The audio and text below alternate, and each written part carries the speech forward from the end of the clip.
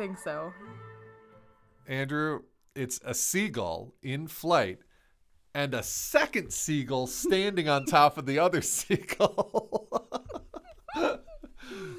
Making my way downtown. I'm a seagull. Go fuck yourself. Do-do-do-do-do-do. Oh, yeah, I remember that. All right. I'm happy about this. I've had a stressful day, and it's nice to Unwind. only have to answer questions and not come up with them too. Jamie Lee's on the hot seat. We're going to talk about that once we actually, get into it. What, the hot seat? Yes, the method by which I came up with my questions. Oh, okay. Well, we haven't seen them unless I missed a text message. You did not miss a text no. message. Welcome to Lexical Tones. Music-y. What did we call this? Music-y things. Music-y things. Composy things was Composy Composy things. things. Yes, It's composy things. Yep. Shouldn't I be the one saying, welcome to Lexical Tones? But I didn't. So You just did. But you just did. Welcome to my show tonight. It's Welcome. the Jamie Show. Do not do that. Remember the qualities of a good leader. I told you, I don't actually fit those. I just also happen to lead. Wah, wah. Andrew's teaching my arts leadership class this semester while I am away, and he read me the 9. Is it 9? Yeah, I have 9 qualities, of leadership, and I'm not sure he should teach this if I'm ever going to return. It's the Jamie Show. Jazz hands. Jazz hands. I love that you guys are giving this big opening. So, I have given Rob and Andrew 0 preview of my questions. I'm feeling rather exposed. I would like to point out that last week I gave, at least 6 or 7 hours preview? This is how Rob handles pressure of not knowing. He deflects to blame. Is that right? How you Qualities feel? of good leadership? How you I'm feel? fine. See, here's the thing. Whenever I'm fine. Whenever All right, I Ross. whenever I There's a great reference right there. whenever I have been a guest on someone else's podcast or been interviewed for something, sometimes, do you want to see the question? No, I don't want to see the questions. I'm fine. Mm-hmm. I'm fine. I'm fine. I'm fine. I'm fine. I'm fine. I'm fine. Just keep swimming. Just keep swimming. Just keep swimming, swimming, swimming. What do? We swim. Swim. Swim. Swim. Swim.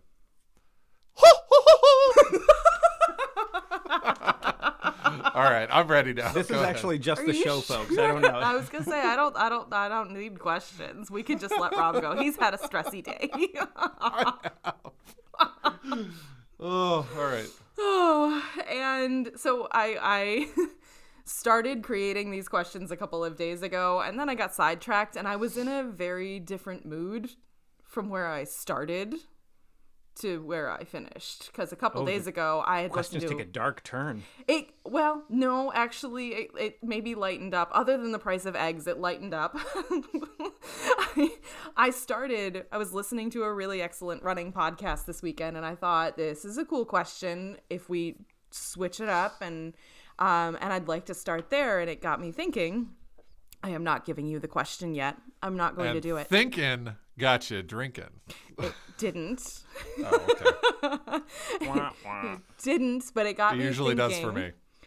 about the fact that we have had moments of vulnerability on this podcast, but we've never had an episode on it. So Okay. I did not give you the questions in advance. Andrew is slowly backing away. Feeling so exposed. He's Homer Simpsoning back into the shrubs. Into the hedge. Into the hedge I go. It's not going to be anything bad. I'm not going to ask you, what is the moment you've had that is, your worst moment of allyship? Because I think we all have them, and I think it's an interesting question, but I would never blindside you with that because of Rob's Thank you. face right now. God, this feels like a job interview. It's not going to be those kinds of vulnerability questions. Although I do think that that is a great question to address in your own life, and it is a good vulnerability question. Agreed. That's just not on a public podcast. Well, no, I would actually be comfortable sharing mine on a public podcast about vulnerability, but I'm not okay with blindsiding the two of you with it. I would have given you a heads Cheers. up. So instead, the question I heard this weekend, and my first question for the two of you, the episode I was listening to was a running podcast, and this was actually like a really big point about what to bring into your running in 2023, which is neither here nor there for me because I am still a turtle running through peanut butter as far as speed and pace, and I don't have grand expectations most of the time. And he was asking how patience shows up in your running to his guest. And so I was thinking about, like, how does patience show up in our writing? Because we are not three of the most patient people. What? Rob. Me? Rob, you are worse than Andrew. Whatever do you mean? You might even be worse than me. What? Are you kidding me? I hope that's how are we in just patience in life? Let's define. Should we define the parameters? Sure. or patience within the field of composition. Is it patience in life I'm worse than you? No one has driven with Jamie as much as I have, and I can say there are shades of patience. I have 2 children, which are 2 years apart. Okay? I'm going for sainthood here. No, I just have some patience. That's all I'm saying. Well, I think actually this brings up a good point because I think all of us exhibit a strong degree of patience in aspects of our lives that the others of us do not. I have, right? I think yes, I agree with you, and also I think that we probably exhibit far more patience to external sources. Oh, like with our students? With our students, with our children. Yeah. You know, those type of people we have not necessarily committed our lives to.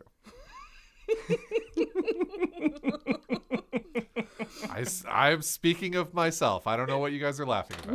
Within, I think we're laughing at each other. I'm pretty sure that's the case. Within your composition practice, though, okay, I think I have endless patience for letting something work itself out and giving it the time it needs to just, sludge around in my subconscious. Okay, so that's what we're talking about. And apparently, yeah. If that's what we're talking about, I probably do agree with you, Jamie. I have no patience for automatic doors. They ignore me or they wait until I'm almost about to smash into the glass to open. And I don't know why. I have no patience for people who decide to have a huge conversation in front of the butter. If we're doing the Jamie has very little patience for people that drive in the left lane. At all. Oh. If you're there and you are not actively passing, Ohio, get your shit together. Get it all together. Those are the things I don't have patience for because they hold me away from the thing you want to be patient for? I want to be patient for. But you and I were having a conversation a couple weeks ago, and you were like, why? How? How do you wait months and months between picking up a composition and then pick it back up? I don't care. I will let that piece come to me in whatever time it needs to. Unless there's a deadline, and I can meet those. But if it's an idea that's been percolating for a while and it has no deadline, it just comes to me in waves. Well, okay. So I think that probably the best example of patience coming into the compositional practice for me is knowing, or at least approximating, what the piece is going to feel like on a first listen. And in doing so, you like it, especially younger composers, but I mean, I still, I don't think this ever truly goes away. You just learn to get over it. You manage it differently. You manage it. The whole idea of, okay, well, this idea that I'm writing right now is going to play out over a certain amount of time. And you get into it and you start getting bored with it. And it's like, oh God, I just want to move on, But the patience that you develop as a older or more experienced composer is to say like, no, I just have to suffer through being bored with it and keep going because I know what it's going to actually feel like for a listener on the first listen. So being able to have patience with the material and know that I need to play with this more because it's not ready yet. And even though I don't necessarily want to, I don't want to work with it, maybe because I'm bored with it, I know that it needs to be done for the betterment of the piece. Yeah, I think this is something that I talk to my students about, a lot, is this idea of the difference between composer time and ontological time, and the idea that, oh no, you're experiencing this in a different way than someone who's going to be in the audience who is not you.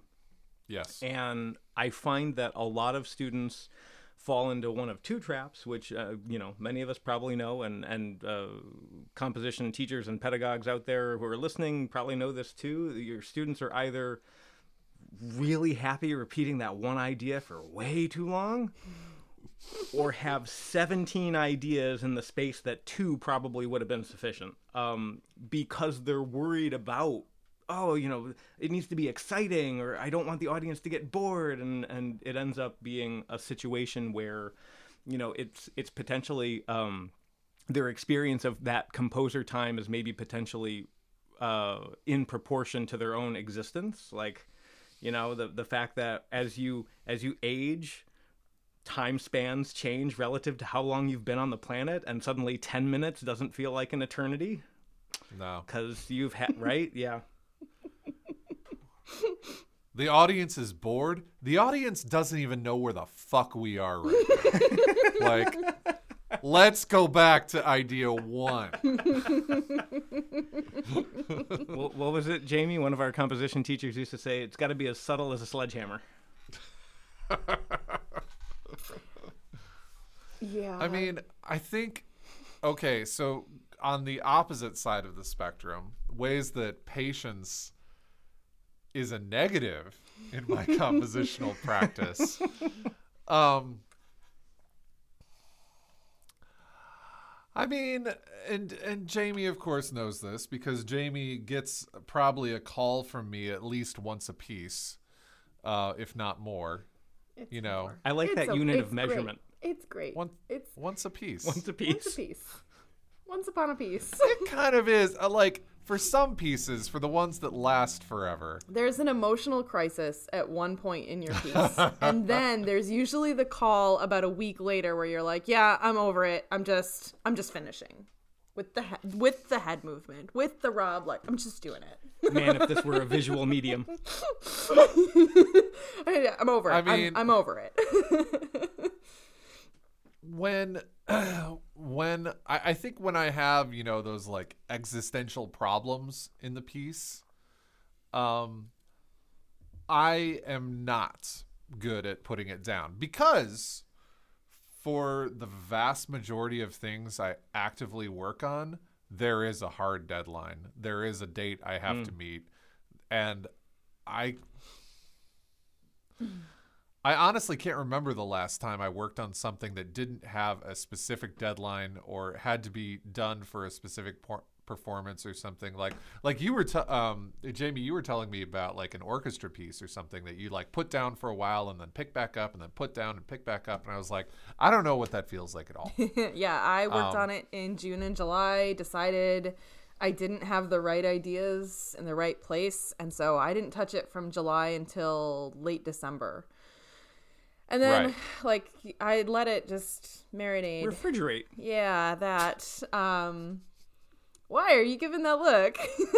I don't know. Marinate and refrigerate are not the same things. They are. It depends on where you put that chicken. You marinate in the refrigerator. And the best analogy I have for this is actually French onion. No, not French onion.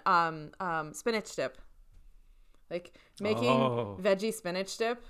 If you can mix the veggie packet and the way too much mayo and the ever loving way too much sour cream and the spinach, and you can eat it right away and it's fine. Oh, okay. Yeah. But like an hour later, it tastes magical because everything has blended better. That is the refrigeration period that I refer to when a piece is just gotta meld together for a while.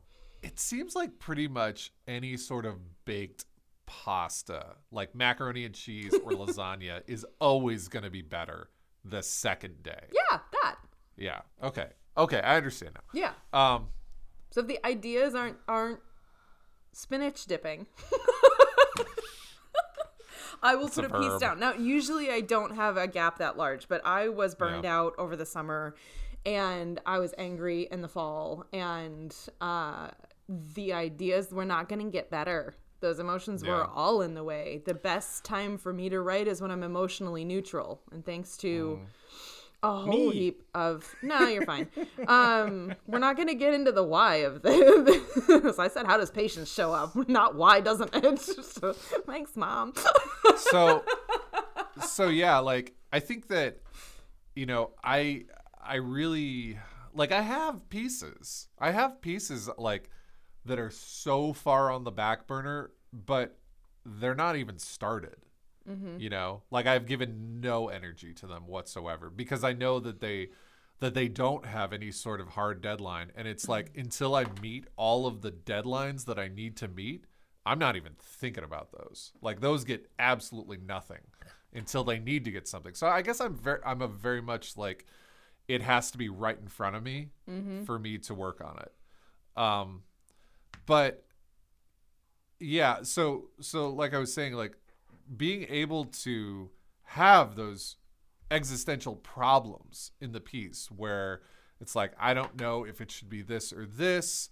I don't know if is like this thing even interesting or whatever. I have no patience to kind of sit in that terribleness, that bad feeling of like, oh shit, I just gave a lot of energy to this thing and I don't even know if it's doing what I think it's doing. So usually at that moment, Jamie gets a call and I say, hey, can you Zoom with me right now? And she's like, well, no, but I mean, I guess. It would be lovely. She does it out of the goodness of her heart. It would be lovely if I could give you like an 2 or 3 hours head. No, it would be lovely if you told me whether we're Zooming because I haven't given you something that I promised you, whether you are just calling to celebrate something or whether you're calling because you're in a peace crisis. It's become just like Yahtzee or something, whatever game it is where you toss stuff. It's so good. Yes. Exactly. And I get texts from you like in the fall when I was coming down to OU a lot for stuff, and I'm like, I haven't filled out paperwork. That might have been one of them. It definitely was one of them. I either haven't filled out paperwork, I haven't another done thing that something Jamie else. has no patience for. Yeah, sorry. Ish. I'm not sorry. It's fine. Or he's in crisis about the piece he's working on. I can't tell what it is, so I'm just going to say yes to this Zoom, and if it is about paperwork, I don't actually have time. It was about paperwork, y'all. For those of you waiting for the answer. Yeah, so I think like, and it's, so Kate and I downloaded the app Paired, this app that like asks you a question a day about your relationship stuff, and usually it's it's just like fun or whatever. But there was one where it was about like if you're in a conflict, do you feel that like do you have to sleep on it, or are you the type of person that wants to get whatever? And I'm like, I'm the person that wants to solve it right now. Yep. And it's like, of course, I didn't marry another person that wants to solve it right now. I married the person that needs to take the space and sleep on it. And that is something that I have just had to, learn how to deal with. But it's like, this feels shitty. Why would I want to stay here? Just fix it, So I think that's the point in my compositional process where patience, I just don't have it. Like, I don't want to live in that space anymore. I want to get back to the good space. Yeah. So. Can I tell you a funny story about you and your youngest kid this summer? Sure. Like, I love how you're telling him this funny story. I mean, about me and my youngest kid. I haven't said it yet because we were out on this hike. The 2 kids, Kate, Rob, Andrew, and I. And so Rob, 3 kids. I can't wait for this. I can't wait for it. Sloan has decided she's done for the day. She doesn't wanna. She is whining. She is running the opposite direction, and she is. I remember this. She is just having a time. And Rob, you were done. You were done with her not wanting to be there, right? Like, this was something exciting we had all talked about doing, and she was into it until she got outside. Yeah. Her whining sounds a whole lot like your mid-peace crisis. And the next time you called, you were in crisis about a piece, and I was like, don't you dare compare him to Sloan right now. You just let him have this moment. You let him have it. You tell him when it's funny. That's I mean, it's now funny. It would make sense. It would totally make sense. Even though Violet is more of my clone, like Sloan definitely picks it up. Oh God, yeah. And does not hike with it. Oh, she does not hike with it. I will say, of the 4 of us in this household right now, she and I would be the people that would have the least amount of patience for like, this is shitty and I don't want to be here. Like, why are we doing this? Okay? We are trudging through a stream that should be a path that is on a hill. Mm-hmm. That was why a great is this hike. fun? This isn't fun. It was so much fun. No, it wasn't. I was surrounded by wet leaves. They were reaching out to say hi to me. I had not been in nature in a while. Oh God, I hate that. Ugh, it feels like you have bugs crawling on you the rest of the day. No, it doesn't. I know what bugs crawling on me feels like. Also, I fell down on my ass. Yeah, it feels a lot like what. And there is a picture from that that hike of just the mud up the back of my leggings. It was great. I was so happy to be You really had to covered in stop mud. yourself in that moment from saying the mud straight up my ass. That was funny. I didn't do it. I've been teaching at a high school for 2.5 weeks. I got this. I don't have to swear. I choose to. All right. Next question. Before we go on to the next question, Yes. Can I get another drink? Yeah, Absolutely. go get another drink. Because this is very fun. Did I answer this question? I don't even know. Yeah, you did. You kind of deflected by talking about teaching. Uh-huh. Mm-hmm. What's that face about? And no one caught me. Oh, I did. I almost called I've been you on it. very, very patient. I mean, there's like in terms of the compositional process, if there's 3 broad parts to a composition, beginning, middle, and end, I have patience for 2 out of the 3 of those. Dear friends, which 2 are they? Beginning and end. Yeah. Oh, I'm the same way, Andrew. Yeah, I will obsess about what some people call pre-composition. Like, I have so much, I will redo charts and graphs and data sets. I love it. And I will nudge, an accidental, or an articulation, or, millimeters finalizing a score. I have so much patience for score editing. There are some moments where I will just write a max patch to give me pitches. I don't care what they are. I need this set, do a thing so that I can get to the parts I like. Yep. I mean, I've never, nothing I've read about him has ever confirmed this, but it's just a composer hunch that a lot of why Pierre Boulez did all the pitch shit that he did was just to get to the orchestration, which he was the best at. Yeah. That was his thing. Well, I mean, it's offloading that chore, or whatever you think, whatever part of the composition process you think is the chore, you have some kind of strategy you use to tackle it and expedite that process so that you can live in the zone that you're most excited about. Do we all just have two zones that we like to live in? I don't know. Rob, what's yours? Well, I love the pre-composition phase. God, between 2 and 3, I don't know. It's all downhill from there. Yeah, it really is. The best part of the process is the idea. I would say 2 is hard because you have to live up to the idea. It is, but 3 is just boring. Yeah. I was gonna say if there's 2 for me, I love the writing process. I love it. I would go 2 over 3 just because 3, 2 has the potential to be, oh, this is fucking awesome and I love this. It also has the potential to be I want to kill myself right now because F or F sharp, who knows? But my scores look pretty in phase 3. Well, my scores look pretty too. That's because you edit them, honey. It's because you edit them until I'm ready to kill you.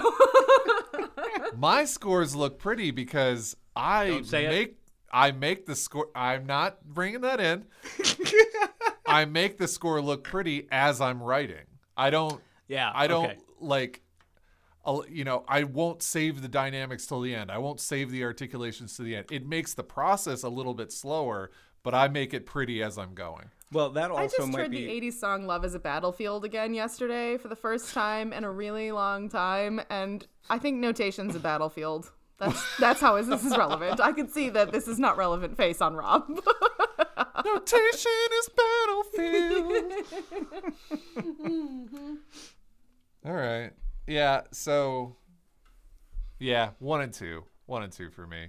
Because I have never felt elation or emotional satisfaction from editing a score.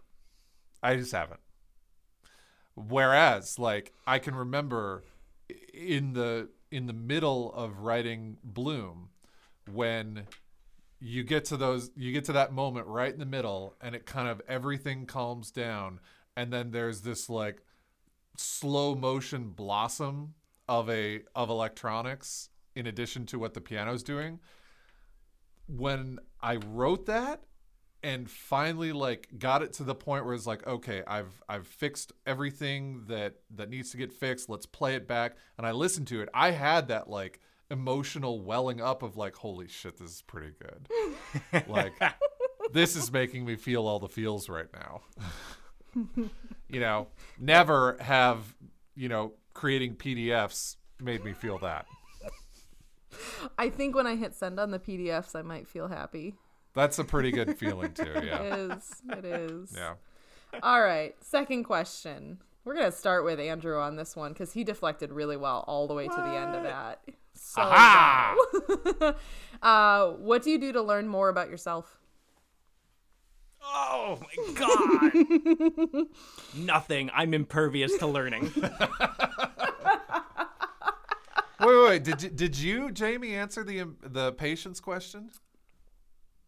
Yes. Yeah, she kind of interspersed things, if I'm remembering correctly. Yeah, I Fair didn't enough. Straight out be this is how patience shows up. But I mean, the fact that I can wait 10 years where from a conception of a idea, and I've been waiting since July to pick up my orchestra piece again. I think I got it.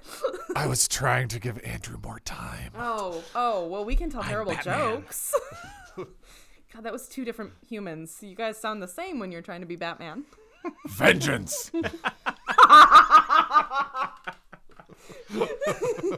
I forgot about that moment. That was a good one, wasn't it? So wait, what was the interrogative? What was the question word? What do you do to learn more about yourself? What? And if you need more time, I can ramble for a bit about my favorite things. Like, how do you mean? How do I mean? I don't know. Well, are we still talking compositionally, or what are we talking about? Not necessarily. Like, we bring a lot of who we are to our pieces, and my pet peeve as of the last decade is people who don't want to represent their own perspective of the world through their music. Instead, they like to maybe appropriate other people's music. And I think by learning about ourselves, what we love, where we're from, what sound world, like George Crumb really thought that his sound world was represented well by the area in which he grew up. He tried to make sonic representations in really beautiful ways of the rivers of West Virginia. And I can't remember the specific one, but I've become really kind of dedicated to making music that sounds like who I am, except sometimes I get lost and mired in my emotional state of mind, and I need to bring myself back to that. So how do we do that? How do we renew who we are? How do we learn more about ourselves when we're decade or more into our careers and we need to write something new every time we get a commission? So, in order for me to do that, I need to be alone with my thoughts. I don't let you be alone with your thoughts. Well, Jamie Lee Sampson.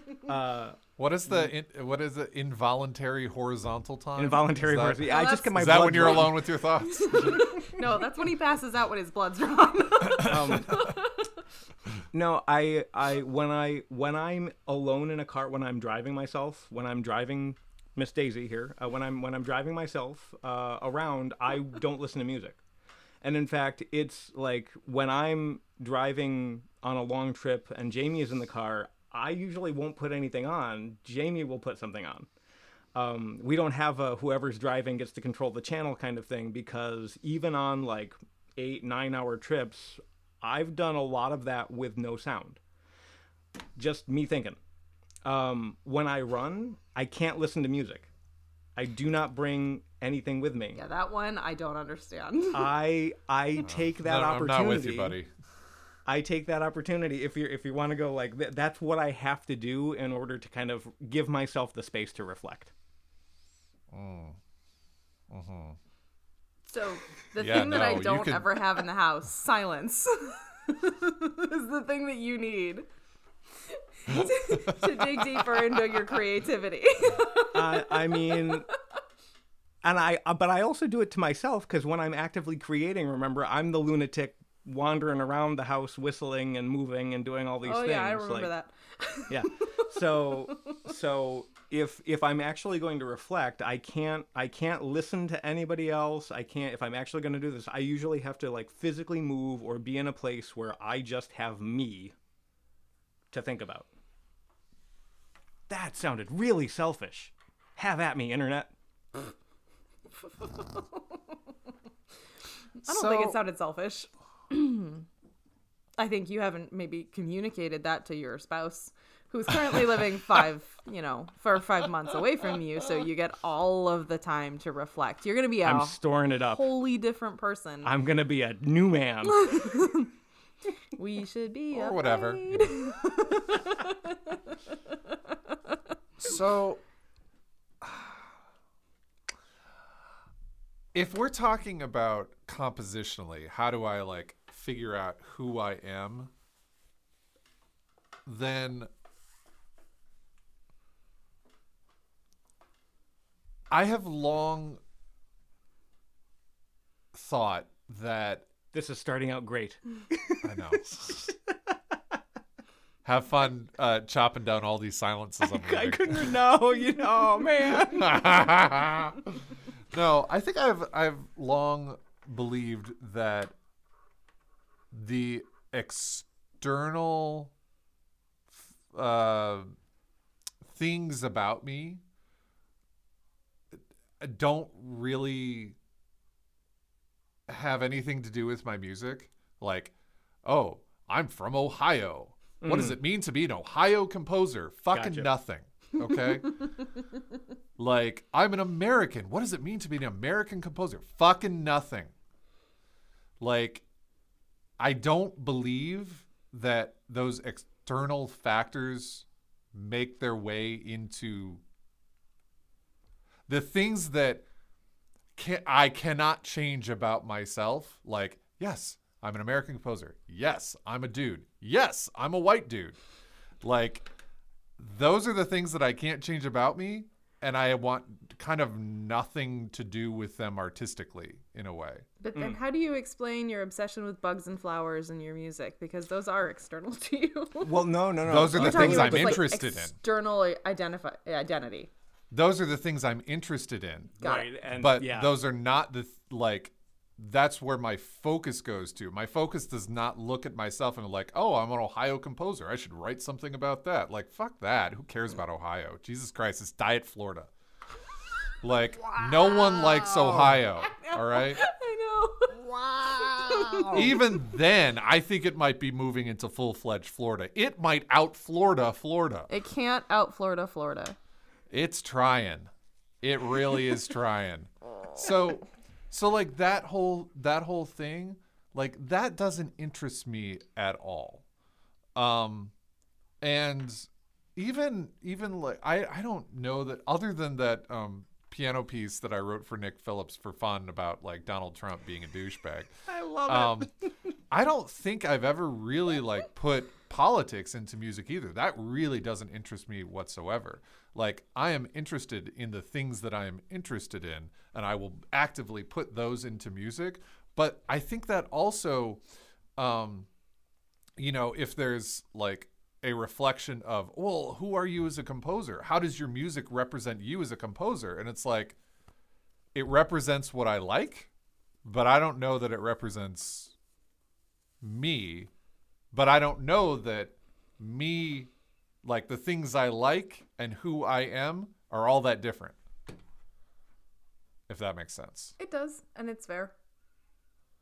Well, So, then how do you dig deeper into the things that you like to give you the thematic ideas, the concepts that are inherently important to your music? The internet. so, For a visual medium. so, I wish I had yellow nail polish on. all right. I mean, like the current thing that I'm writing right now, is about the life cycle of fungus. Now, before this piece, did I have any interest in this? Absolutely not. But there was a musical gesture that I wanted to do with 11 saxophones that, and it totally stems from the fact that, like, I love the idea of crescendoing into a slap tongue, but you can't do it. Okay, with one person, you can't do it. You're always going to have a little bit of a break between the pop, because you have to reset the tongue, right? And you have to stop the sound. And I'm like, well, shit, I have 11 of these guys right now. I could have 5 going on the chord and 5 doing the pop, pop, pop, pop, pop, pop, pop. I was like, man, what is that? That's, and it was just in that moment where I was like, I want to do that. Isn't that kind of like, it's not kind of like you've seen that TikTok video of them taking a pine tree down, and then as they do it, all of the pollen it erupts from it. Yeah. And I was just imagining, like, man, isn't that kind of like a mushroom releasing spores? And that took me down this path where I bought a book. I've been reading it And it's just like, wow, this is incredibly fascinating. And I want to use all of the different stuff I've learned to kind of like, and I will say that like all the stuff I'm learning as I translate it into music, it's still basically the stuff I would write, but now there's an external thing that's kind of like pushing me to do it in a certain order, in a certain way. Kind of like working with text. You know, the text is the thing that's driving you to have the ideas and make the decisions that you do most of the time. So it's like, man, writing a piece with a text, oh God, love it. It's I wouldn't call it easy, but it at least provides a structure that you didn't have in the first place. Mm-hmm. Right? Where like this mushroom piece for 11 saxophones, all of a sudden there is a structure that is suggested by what I have been learning about mushrooms in the book Entangled Life. Nice. By Merwin Sheldrake. What a name. So good. It's a good book. I've learned a ton. It is the perfect name for someone who's written a book about this. But I mean, if like that's compositionally, if we're just talking about like in life, like how do you figure out who you are? I think not all the time, but I would say, you know, maybe 50% or more, how I figure out who I am, especially in relationship to my wife. I hate to say it, but it's like you really figure out a lot about yourself when you're in conflict. You know, and it's like the you know, especially when we were newly married, you know, first couple of years were probably not as fun as either of us had hoped they'd be, because we were like figuring out, you know, the dynamic between us. And I have to admit, a lot of the times fights were happening because I refused to be wrong. And it was 2 solid years of something like that. And then eventually, I don't know what triggered the change. Maybe it's just getting older. Maybe it's something my wife said. Maybe it's something that I finally like figured out internally. I don't really know. But eventually I started like, well, wait a minute. Am I right here? Probably not. You know, and it was in those moments where it was like, oh shit, no, I'm the asshole in this situation. Like, I need to own that and learn how to not be that, you know? So it really was like figuring out who you are as a human being. You never know more about yourself than when you're in conflict.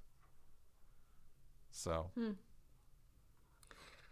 That is not the way I feel. Okay. I mean, yes, obviously. I mean, I will say, like, those are the moments that just force you to figure it out. Like, it's not the most comfortable thing, and it's not probably what you want to have happen, but it forces you. Oh, yeah. And you better figure it out or else, you know? So I think, like, probably being, you know, the 38-year-old white dude, that's probably what it has taken for some of these things. And then as I've gotten older and gotten like more into that, like you're able to look inside a lot more without needing the conflict as the stimulus. But at least at the beginning, I think that's how it really happened. Maybe it was where a catalyst. I align with that. Well, I mean, I was going to make a very, very quick Firefly reference before Jamie goes. I was going to say, do either of you know the writings of Shan Yu? No. Nerd! That is an intense reference.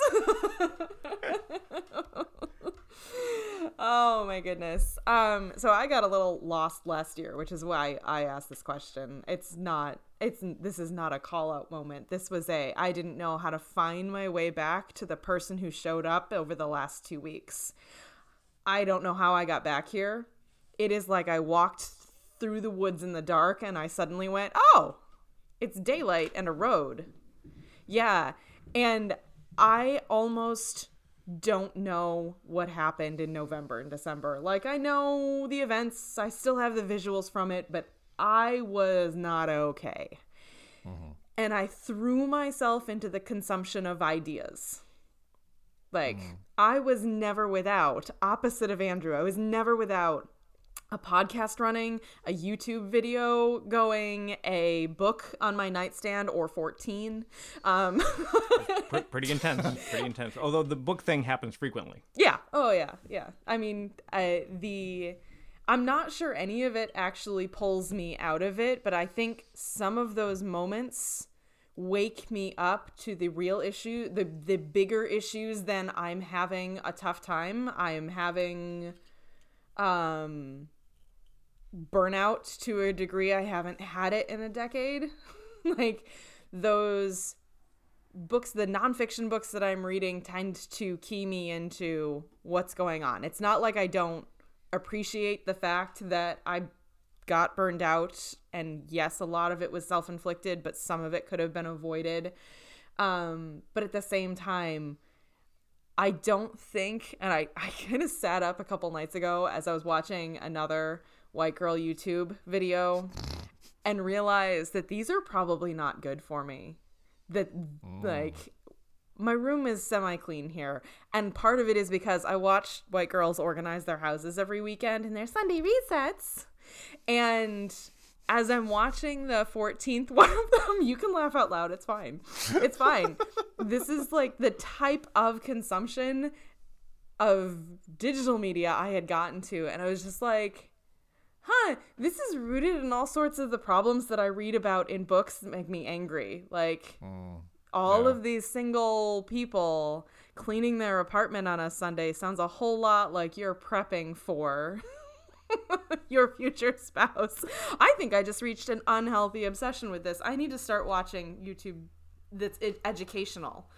I switched over and I'm watching, how to be a better photographer because I'm a hobbyist. I'm watching how to make better vegan dinners. I'm reading books on finance again, and all of these things that teach me something about taking care of this human who's a mess. She's cute, but she's a mess. All of those things bring me back to this state where I can walk out of whatever path I've been on here and be like, oh my God, the sun is shining. And I'm hoping that next time, if there's a next time I get to that state of things, I'll learn from this one, and it doesn't take a really cool opportunity, which this time helped. Like, the day after we recorded our last podcast, we got a phone call that changes everything.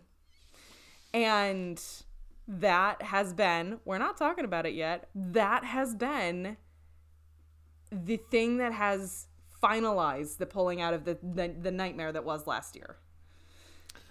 If you want some really interesting YouTube fodder, this happened to me several years ago, but I went down the YouTube bushcraft skills. Okay.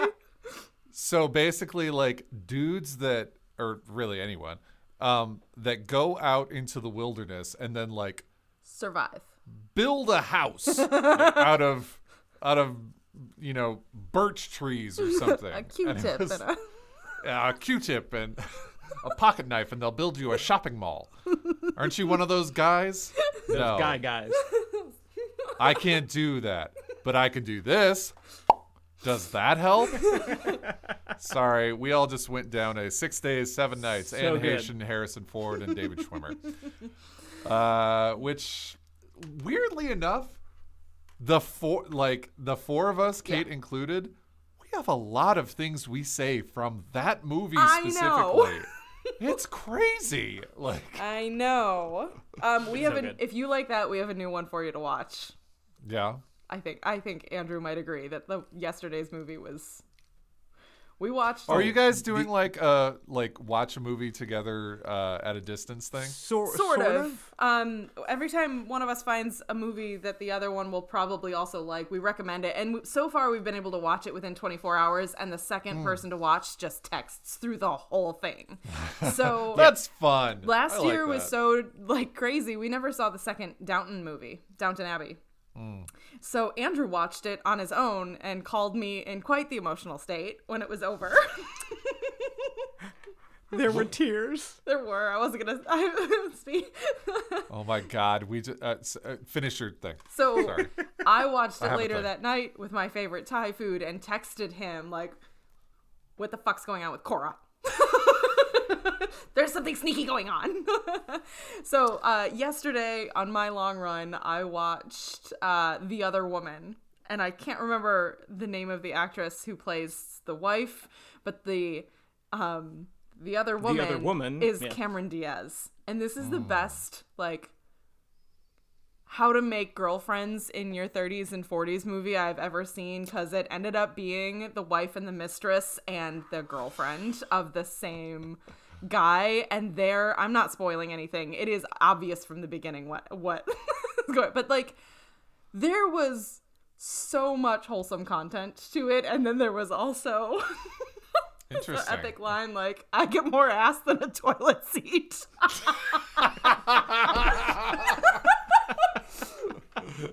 So I watched it. I texted it to him, and he texted through the entire thing. It was perfect. What is it on right now? HBO Max. We gotta ditch one of these things to get HBO Max. Seems like everything good is on HBO Max. Anyway, we just recently, the last couple nights, rewatched all of The Queen's Gambit. Yes. So good. Such a good series. Love it so much. We're trying to we're halfway through the final season of Dead to Me, which is a show that we love dearly, and we got half the episodes done, and we were talking about should we go back to it? And I finally figured out why I haven't really wanted to finish the thing. It's because Christina Applegate has MS. Yeah. Yes. And it's really showing in this season. She got diagnosed this season, didn't she? I thought it was the previous. While shooting, she got diagnosed. While shooting, she got diagnosed. And it's just so freaking depressed. The show is really intense. Yeah. That's one of the issues. Do I want to put myself through this tonight? And B, it's I feel so terrible for her that it's hard to watch. Yeah. But anyway, we're trying to just give ourselves anything but finish that show because we love the show so much, and when it's over, it's over. This is it. I think we've only seen the first episode or two. We loved what we saw, and we know we need to finish it, but it was one of those ones that we didn't want to watch it too fast, and we just forgot to watch it. We did the same thing with Game of Thrones. Yeah. We saw the first episode, and we're like, this could be something we would be into. Fast forward to the pandemic, we just binged the whole thing. All right. Did you have enough of a break? Are you ready for your final question? I guess. I mean, need to stretch. All right. I'm going to say something at the beginning that is going to devastate Rob, and then we're going to move on. Is it about bears?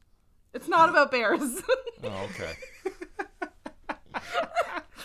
That fucking TikTok you sent me, though. Jesus Christ. I told you not to watch it before bed. I didn't. It is literally of a bear walking up to a girl, sniffing her, and pulling her leg to come with him. I think it nipped her a couple times too. It may have. That was stressful. Oh, no. The only thing that made me feel any sort of okay about that interaction was the bear was pretty skinny. I was like, I might be able to take that bear. But it was a black bear. You don't take black bears. You walk away. I know. You do what she did. Anyways, all right. So we are swallow your alcohol. We're all turning 39 this year. Oh, God damn it. Woot. Yes. Jamie. Yes. Such a good number. We are all turning 39. Andrew's about a month out. I'm first. Rob is still 9 months out, and I am 11 months out. So, Yep. 10 years from now, what are the three of us doing? Give me your perspective. Stop it. You can't say that. So when I'm 49? Yeah, tell me your perspective on what each of us is doing 10 years from now. Wait, The same we have fucking to say thing.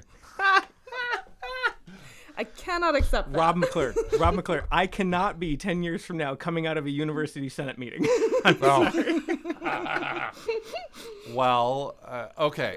So 10 years from now, I will be a full professor at OU. Whew. I mean, I hope. Like, there's a pretty big decision looming about that this particular year. But let's just say, like, all goes to plan. I'll be a full professor at OU. 10 years from now, Jesus Christ, Violet will be 18.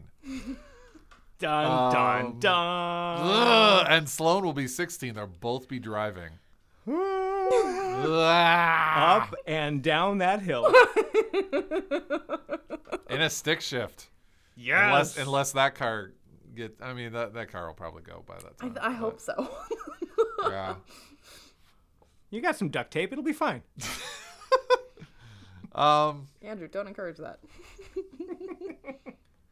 Rob, what do you think Andrew's going to be doing?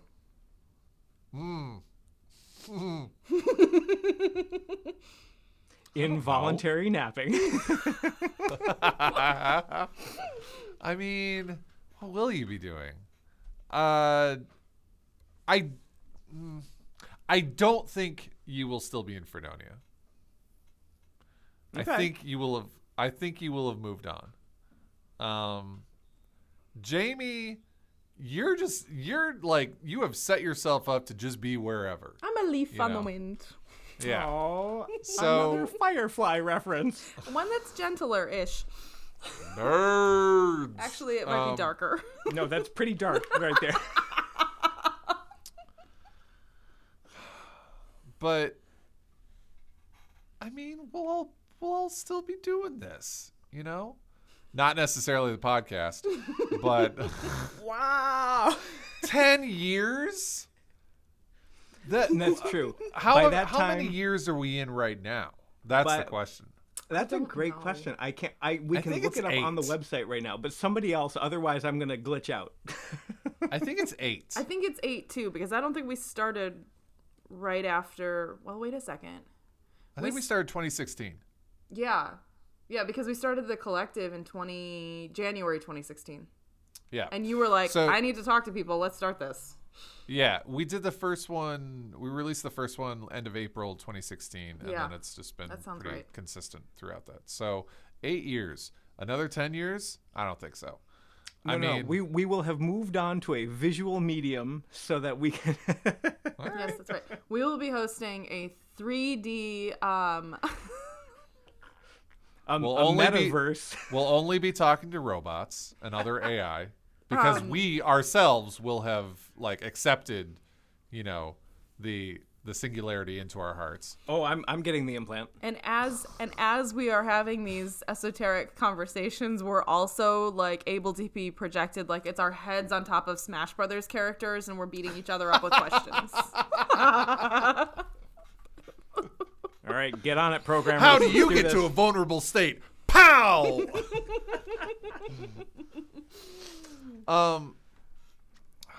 Okay. Where am I? I mean, where am I in 10 years? I'm pretty much doing the same thing. And I'm okay with that.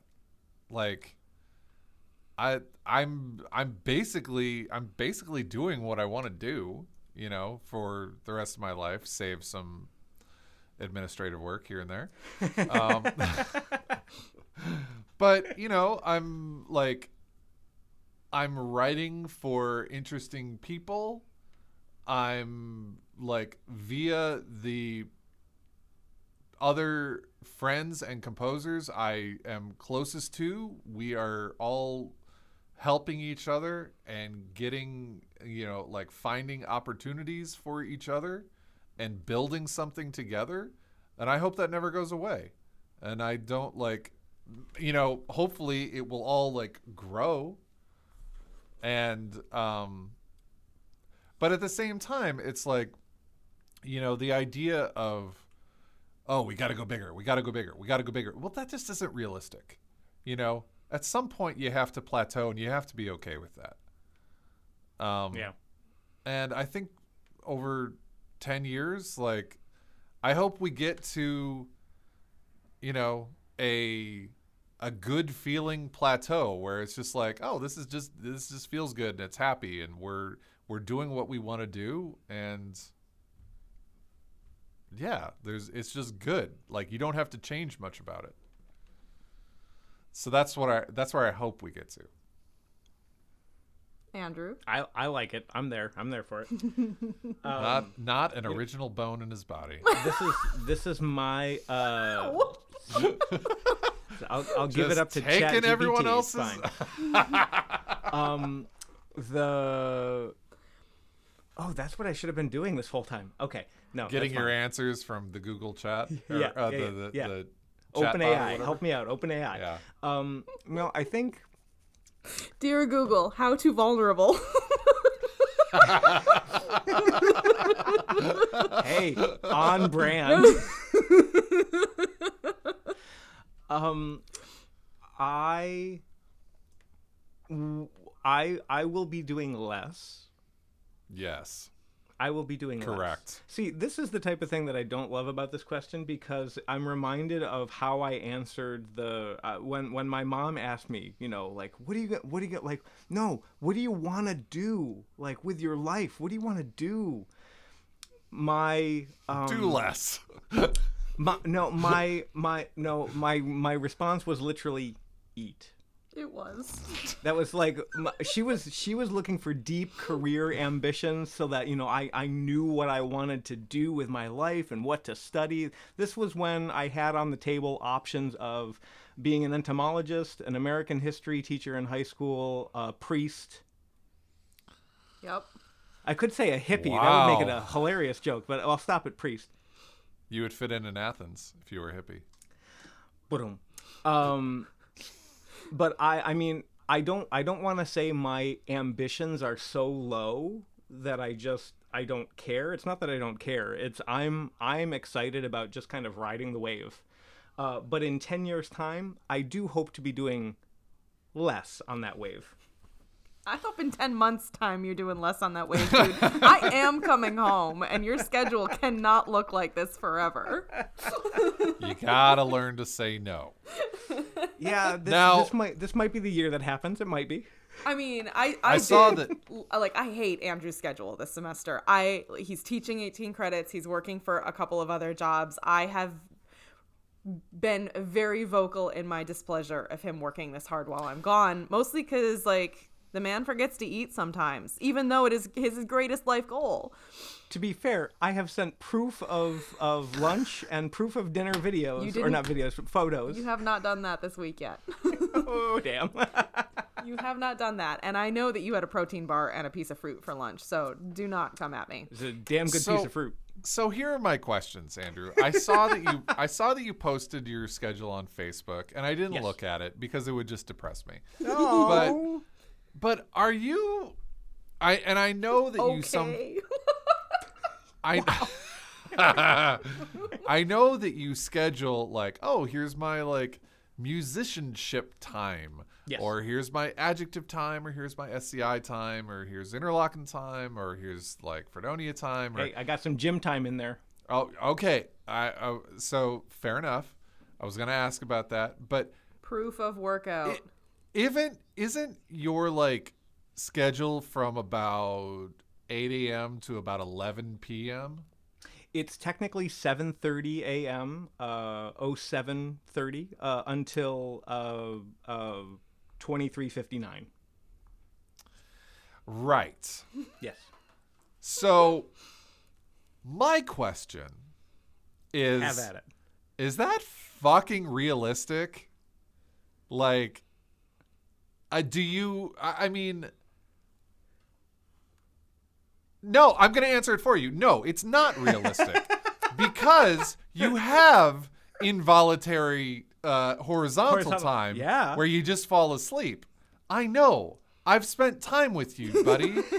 And like scheduling yourself all to hell without leaving any time for your polyphasic sleep schedule is not realistic. It's not sustainable. So here's the thing that most people don't necessarily get looking at that schedule at first glance is, again, I love planning. Without me physically committing time to, let's say, gym, or literally blocking off time for lunch or dinner, it's very possible that these things will get eaten into regularly. Okay, I totally agree with you. But what about scheduling those things from the hours of like 8 to 6?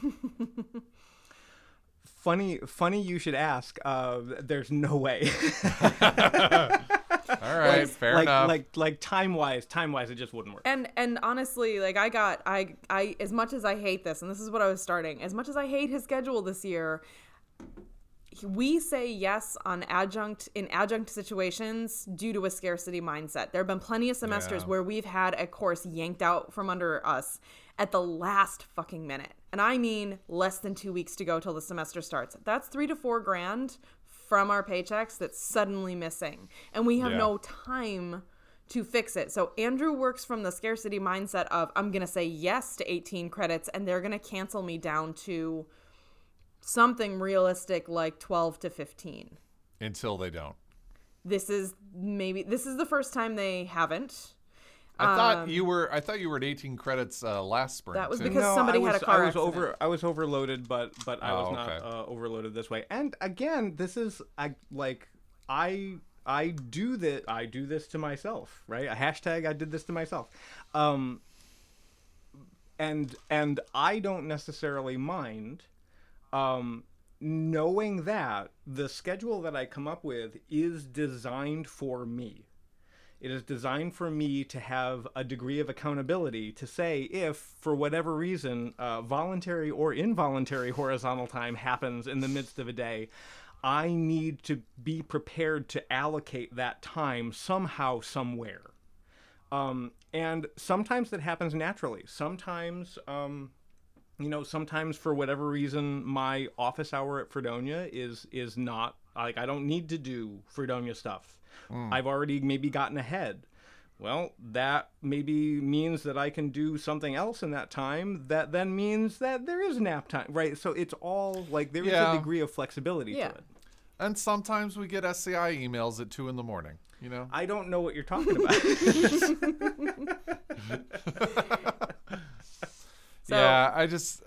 Okay. I mean, if it were, you've been doing this for a long time, so clearly it works for you. But I just look at that schedule and I'm like, there's never a time to sit and watch a movie. There's never a time to read a book. I know that shit happens.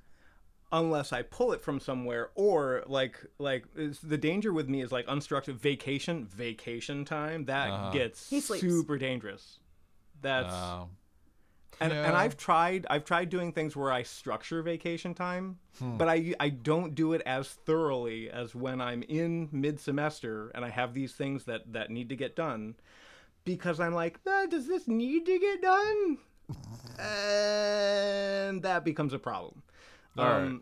And so, it waxes and wanes in terms of productivity or in terms of like scheduling, but I have found, knowing me, speaking of, it was maybe on one of these car rides where I was alone with my thoughts for 8 hours, and I'm just like, I'm going to schedule in 10-minute increments. Oh my God. I mean, I know for myself that just doesn't work. I have my teaching schedule and I have my workout schedule, and I'm trying to make sure that composing happens on Tuesdays and Thursdays, because it absolutely needs to happen. But Also, you know, if there's something that absolutely needs to happen, it's going to eke out of the composing time. It's not going to eke out past 5 o'clock, though. It's just we live different lives. It's fine. Well, and I think each of us have like the flexibility changes depending upon when. Like there are times where, you know, SCI time can't change this week, or, you know, Fredonia time can't change, or adjective time can't change, but something else might be able to compensate for something. We don't have so many orders that like Andrew is printing every afternoon for those couple of hours of adjective time. We might be what? But you better be damn sure if something has to happen during the adjective block, that's when the brain is in adjective mode. Yep. Yeah. That's. Are we in the adjective block right now? We are technically in the SCI block right now. Oh shit, SCI. Which means but here again. That means we'll get our emails later. Here again, the degree of flexibility, because we got our emails earlier. Exactly, when I was in the middle of a university senate meeting. Oh my god. So 10 years from now, the three of us, what'd you say? Doing less. I think Andrew will be doing less, but not because, maybe because he's tenure track somewhere, but also maybe because we're doing a lot of digital online asynchronous teaching. I think we have a big opportunity to make that a part of our lives income-wise through both adjective and other educational sources that see what a fantastic teacher you are, so you can do less and still be reaching people. I think that is one of the things that you are going to do over the next decade. And that will allow virtual you. And I think you can reach a lot more people that way, honestly. Can we just turn you into an avatar?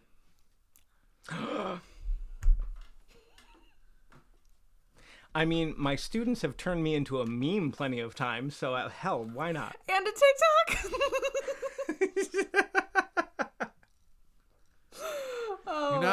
You're not even on TikTok, and yet you're still on TikTok. Although that was an Instagram reel. How deep my presence goes. I think that was an Instagram reel. I think it was an Instagram reel. Yeah. 2 weeks behind.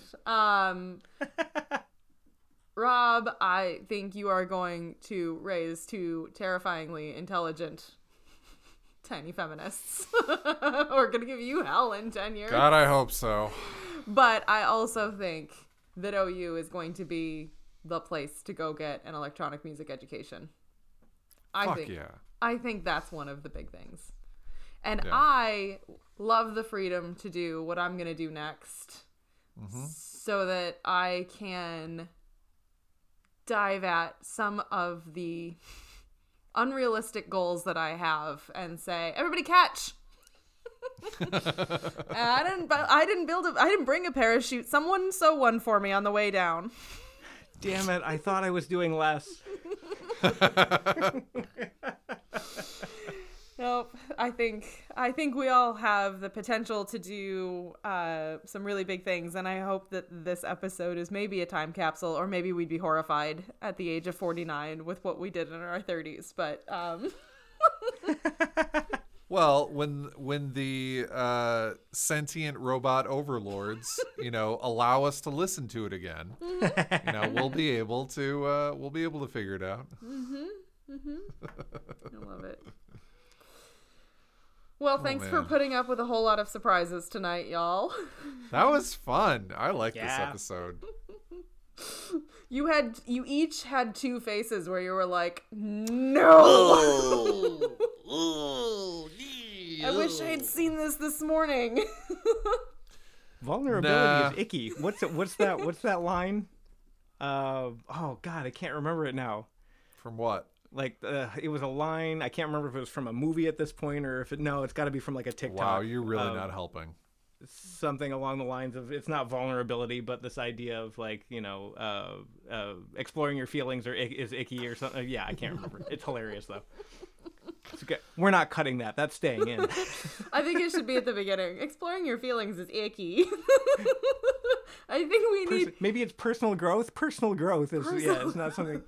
I think we need to have Andrew Cody do an Elmo voiceover for the beginning. Personal growth is icky.